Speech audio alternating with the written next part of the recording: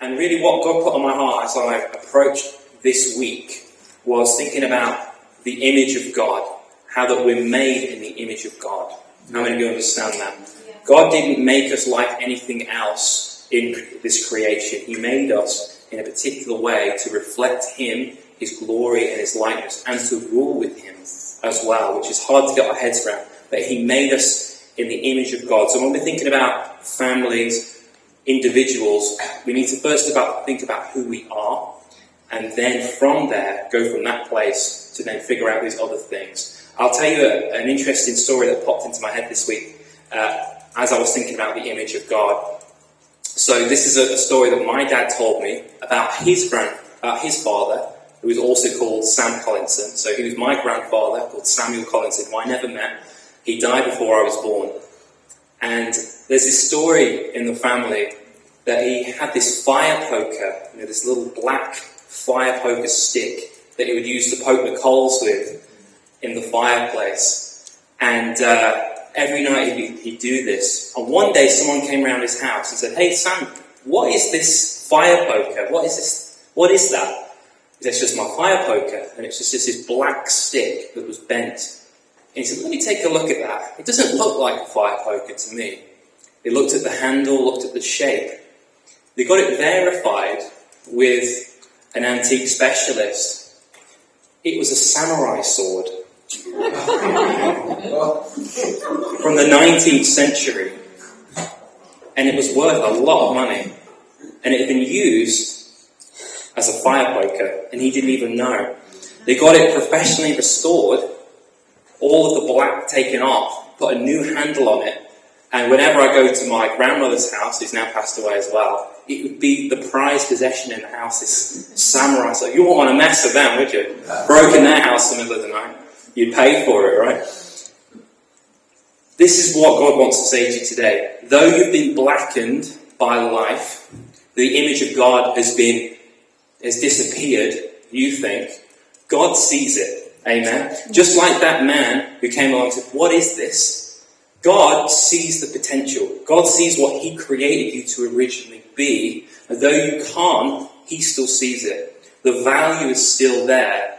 And what Jesus did, He professionally restored you to your original image. Amen. And He's made you sharp again. He's given you a handle. Amen. Amen. And so I want us to think about this today, because a lot of people struggle with their identity these days. And this week, a lot has happened with the abortion laws changing in America. And are we, as human beings, even the baby in the womb, is that really a baby, or is it a clump of cells?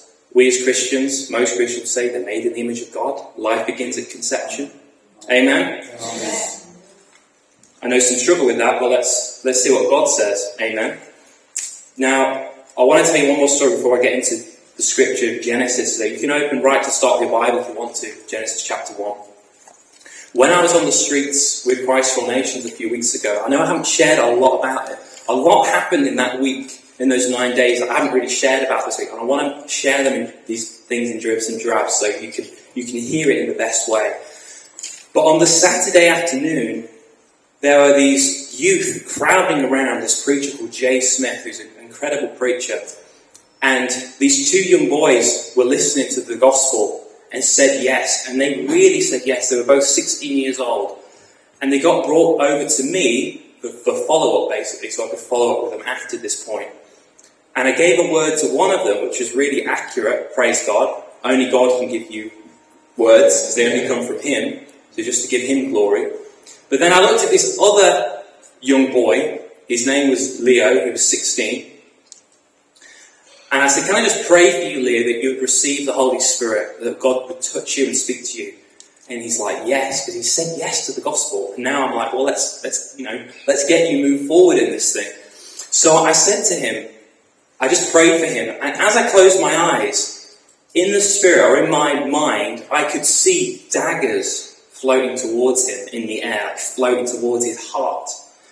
And I said, I can see right now this picture of daggers. And it's like anxiety is hitting your heart like many daggers. I can see you unable to pick up the phone and send a text because you're so anxious. Does this make any sense? He said, yes. In fact, even this morning, I couldn't pick up my phone and send a text because I was having a panic attack. I was like, well, God knows that. And I said, as I'm talking, I get this picture of this ginger cat running past. And I said, have you got a ginger cat at home? And he says, yes. I'm like, well, we're onto something here. Praise God. I said, you see, life has made you like a little pussycat, but you're Leo the lion. Amen. Amen. God's called you to be so much more than you can see or that you're living right now. There's this phrase that you hear people share on the news or different places. You'll hear this phrase in these self-development classes and different things. To become the best version of yourself. And I think it's a really good phrase. But you can't become the best version of yourself unless you know who you are. Amen? Yeah. Unless you know who you're meant to be. And to know the one who made you, who can restore you to who you're meant to be. Amen? Yeah. So I want us to look at Genesis chapter 1. If you just turn with me, the scripture will come up on the screen behind. And of course, God made all things. He made... God spoke, He made the universe, He made the planets, He made vegetation, He made the animals, and on the sixth day, He put in His temple, in His cosmic temple, the universe, He put His image, and it was us. And God speaks in this plural sense. You can see that it's not just let me make. He says, then God said, let us make mankind in our own image and likeness, so that they may rule over the fish in the sea and the birds in the sky and over the livestock and all the wild animals and over all the creatures that move along the ground. So God created mankind in His own image. In the image of God He created them, male and female He created them. God blessed them and said to them, be fruitful and increase in number, fill the earth and subdue it, rule over the fish in the sea and the birds in the air, and so on. And then it gets to verse 31, where God's completed His creation now on the sixth day. Verse 31 says, God saw all that He had made, and it was very good. Someone say, very good. Very good. And there was evening and there was morning the sixth day. So this is the story of creation. And that last verse is possibly one of the most important. He saw all that He had made, and it was very good. Before He made man, it was good, but when He made man and woman, it was very good. Amen? Amen. There's a pressure on us in society now to say that it's not. To say that it's not good. God made, of course, Jesus is God. He was there in the beginning. When God said, let us make man in our image, the Father, Son, and Spirit were speaking to each other. The Father spoke to the Son, the Spirit spoke to the Father. And they said, let us create man in our image, in our spiritual image. We are not simply a mammal. We are a divine image carrier. Though we live in this physical capacity, that is who we are on the inside. It says in the book of Proverbs that God put eternity in the hearts of men. God put eternity within us. That we are not simply just an animal. We are the only creatures that have a relationship with God. You know, my dog, he doesn't sit outside and say, I wonder why I'm here. I wonder if there's more to life. My dog just says, give me a biscuit and I'm happy.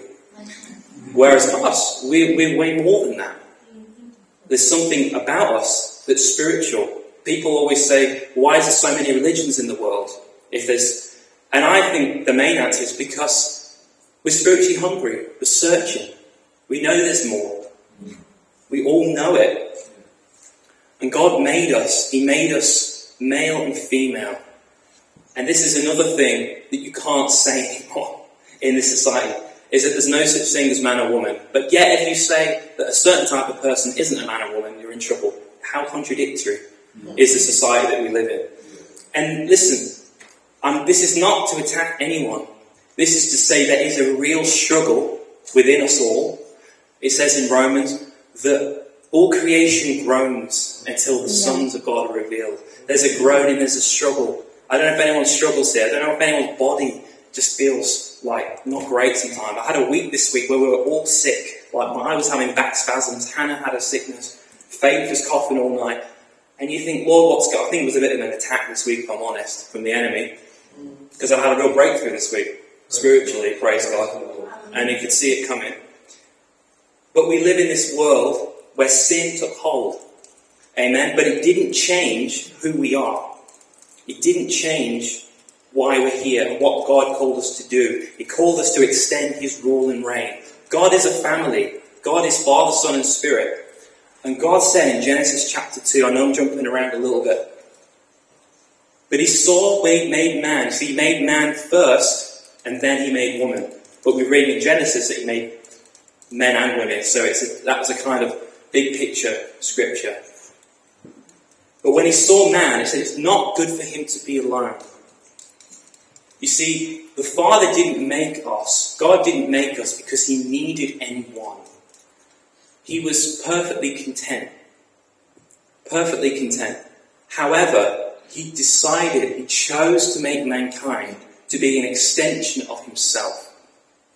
That he would extend his own kingdom, his own rule and reign, beyond himself, beyond the realm of heaven, where the angels had already been created, we read at this point in Job, and extend it into this earth. He said, go and extend my rule and reign. Go and be fruitful and multiply. Extend my image. Go and create, just as I am a creator. And that is why we're here. You know, it's really important to be creative because we're all creative like him. Amen? Mm-hmm. Why do we like painting? Why do we like music? Why do we like these things that animals don't care about? Because we're made in his image. And God said, let us make man in our own image. He made man, and then from man, he made woman. Again, all of this today sounds like nonsense to the culture that we live in. But I strongly believe there's no strong evidence for evolution, especially human evolution. Possibly animal evolution, but not human evolution, especially in light of what God says. So maybe the universe is billions of years old. Hey, fine. But to say man is just an evolved swamp creature is nonsense, and it's unscientific as well. So I'm perfectly happy reading this as it is. Amen. I'm perfectly happy. And God made from the side of Adam, his name means man of the earth, he made woman to be a suitable helper. Later on, in Matthew chapter 19, Jesus, when talking about divorce, said, haven't you read, to the Pharisees and the scribes who translate the scriptures, haven't you read that in the beginning the Creator made them male and female? As in, don't you know this basic thing about who we are? That we're made for each other, and that there's a sacred union in marriage that reflects the Trinity. Because when man and woman came together, he said they became one flesh. They became one. In fact, when a child is conceived, okay, we're all adults here, okay? When a child is conceived, 3 beings are alive at once at that one point. 3 beings are alive in one essence. Isn't that amazing? That is that's a picture of the Trinity. So God made man and woman to reflect him, to be together. And you know what? What happened in 2020? People craved community. People who would never go outside so much were like, I want to see people. I want to do things. Do you know what I'm saying? It's not good for man to be alone. It's not good to be shut away. And all of these things that God had made, the devil saw what God was doing and he hated it. Satan, it says in Isaiah that he went around in a craftiness in heaven, maybe recruiting other angels to his cause. But then he saw God creating mankind, and he had to do something about it. And he couldn't simply just attack us. He came with words. The devil still works with words, enticement, temptation. He can't simply just get you. He has to get into your mind so that he can get to your heart. So that the sacred connection that man has with the earth, when God said, this is your world, he meant it. Do you know that? He actually gave the world to us, except one thing, the tree of the knowledge of good and evil. He said, this is your world. I'm giving you, it says in the Psalms, he gave the earth to the sons of man. And the devil tried to reclaim this world and gain entrance, and he did it through sin and enticement. And when man sinned, that sacred covenant and connection with the Lord was broken. And we read in Genesis 3 that the serpent was more crafty than any of the wild animals. He wasn't just a snake, by the way, he was a spirit. And he said to the woman, did God really say, you must not eat from the tree of garden, eat from any tree in the garden? What would he say today? Did God really say there's such thing as a man and woman? Did God say that you're really a boy or a girl? Did God really say? Then the woman said to the serpent, we may eat from all the trees in the garden, but God did say you must not eat from the tree that is in the middle of the garden, and must not touch it or you will die. You'll certainly not die, the serpent said to the woman. For God knows that when you eat it, from when you eat it, your eyes will be opened, and you will be like God, knowing good and evil. In other words, you're missing out on something really cool. Just give it a go. And then the woman saw it. It was good for eating. It was pleasing to the eye. And she could gain wisdom from it. She ate. But then they hid. And later on we read that man was hiding in the garden. This is where shame came in. This is where darkness came in. This is where death came in. Sickness. The perfect creation was broken. People say, if God's so good, why did he create a perfect world? And the answer is he did create a perfect world. Or why doesn't he create a perfect world now? The answer is he is creating a perfect world now. The new heaven and the new earth. But what's he going to do with you in the meantime? Because you're not perfect. One sin, you're deserving of death. Not just physical death, but spiritual death. Separated. Because you're not simply here and then you die and you're gone. You're eternal now. God breathed his life into mankind. God made us eternal. And it says in the scripture that people's lives began to get shorter, sickness began to increase until we get to the time of Noah, and God pretty much started the world again. Later on in Genesis, God comes and says, but the Lord God called to the man, where are you? He answered, I heard you in the garden, and I was afraid because I was naked, so I hid. And he said, who told you that you were naked? Have you eaten from the tree that I commanded you not to eat from? Then the man said, the woman you put here with me, blaming God, she gave me some of the fruit from the tree and I ate it. Then the Lord God said to the woman, what is this that you've done? The woman said, the serpent deceived me and I ate. And then God starts to pronounce judgments on the snake, the man and the woman. But I just want to read what he said to the snake because it's so important.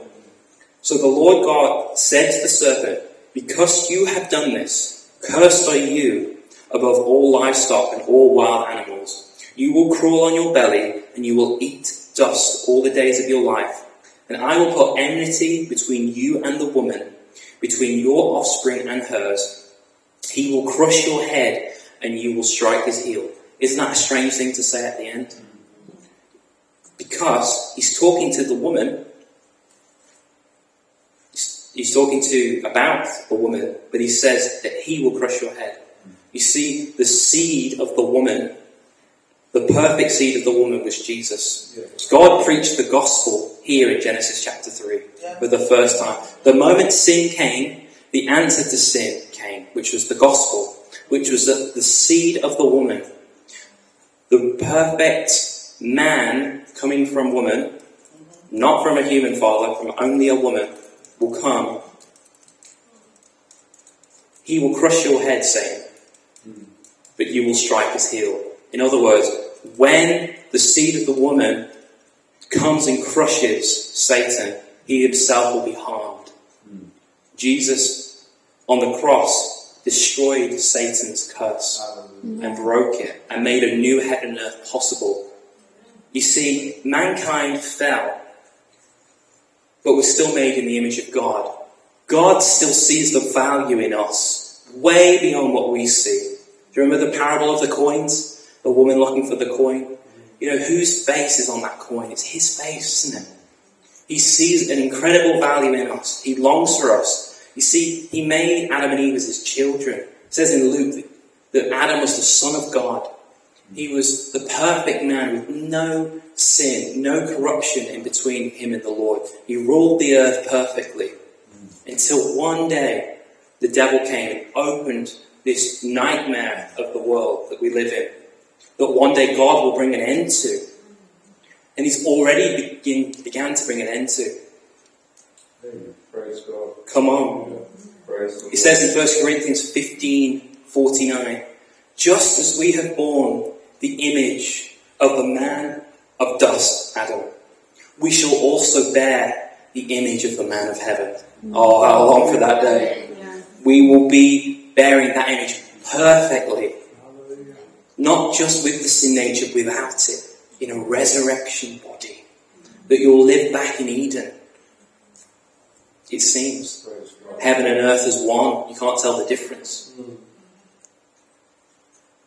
100 years from now, some of you will be so glorious, so shining like the sun. It'll be hard to recognize you as citizens of heaven.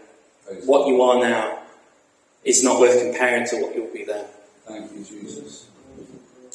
But I fear that some here, that 100 years from now, that image of God will be so stripped from you as you enter hell.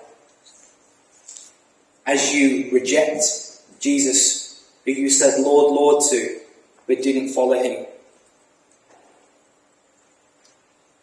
You see, if we bow the knee to Jesus and say, your will be done, his will is done. Forgiveness, redemption, restoration, just like that sword. Amen? Going from that blackened sword to that shining silver samurai sword. But if you want to stay in your sin, if you want to hide away from God, if you want to hide in the garden, if he's calling out to you saying, where are you, son? Where are your daughter? But you're still ignoring the call. You've made yourself an enemy of God. And I'm warning, if you watch online, don't stay in that place. It's the devil who's deceived you, and you will end up in the place designed for the devil and his angels. God did not make hell for man. God made hell for the devil and his angels, but also for those who have formed allegiance with him through sin. And so this is our promise of redemption, that though we bear the image of the man of dust now, we, through Jesus, can be made and restored into the image of our Creator. I want to read one last scripture, and then we're going to stand in just a moment. 1 John chapter 3, reading from verse 7 to 8. Apostle John says, dear children, do not let anyone lead you astray. The one who does what is right is righteous, just as he is righteous. The one who does what is sinful is of the devil, because the devil has been sinning from the beginning. The reason the Son of God appeared was to destroy the devil's work. Hallelujah. Amen. And we thank you, Jesus, that you have destroyed the devil's work. That though we sin, that though we darken the image that you put within us, you can restore us, Lord. And I just want us to stand right now, if you're able to. We're going to sing a song, and we're going to go into some ministry time, because it's really serious that what God has said to you today, that you take it on board. That you live your life as the image of God. That you live representing Jesus and living righteously. And turning from all that is of the devil's sin. And turning fully to God. Because of what Jesus did on the cross through his death and his resurrection. He has given you new life, the potential of new life. And he will forgive you and justify you through faith in him. Not through your works, but through faith in him. And we must turn and repent from that which is dark and turn to him and find everlasting life. And so we're going to play a song, and in a moment I'm going to give the opportunity for whoever needs to make that decision to follow Jesus. But we're going to play a song called I Speak Jesus. And I just want you to engage with this song right now, because we live in dark times. Amen? Amen. But God is shining his light in this time. Amen? Amen. And right now, if you know and love Jesus, you are called to shine such a light for him. Amen? Let's just sing this song, I Speak Jesus, and then I'm going to give an opportunity for whoever to make that decision.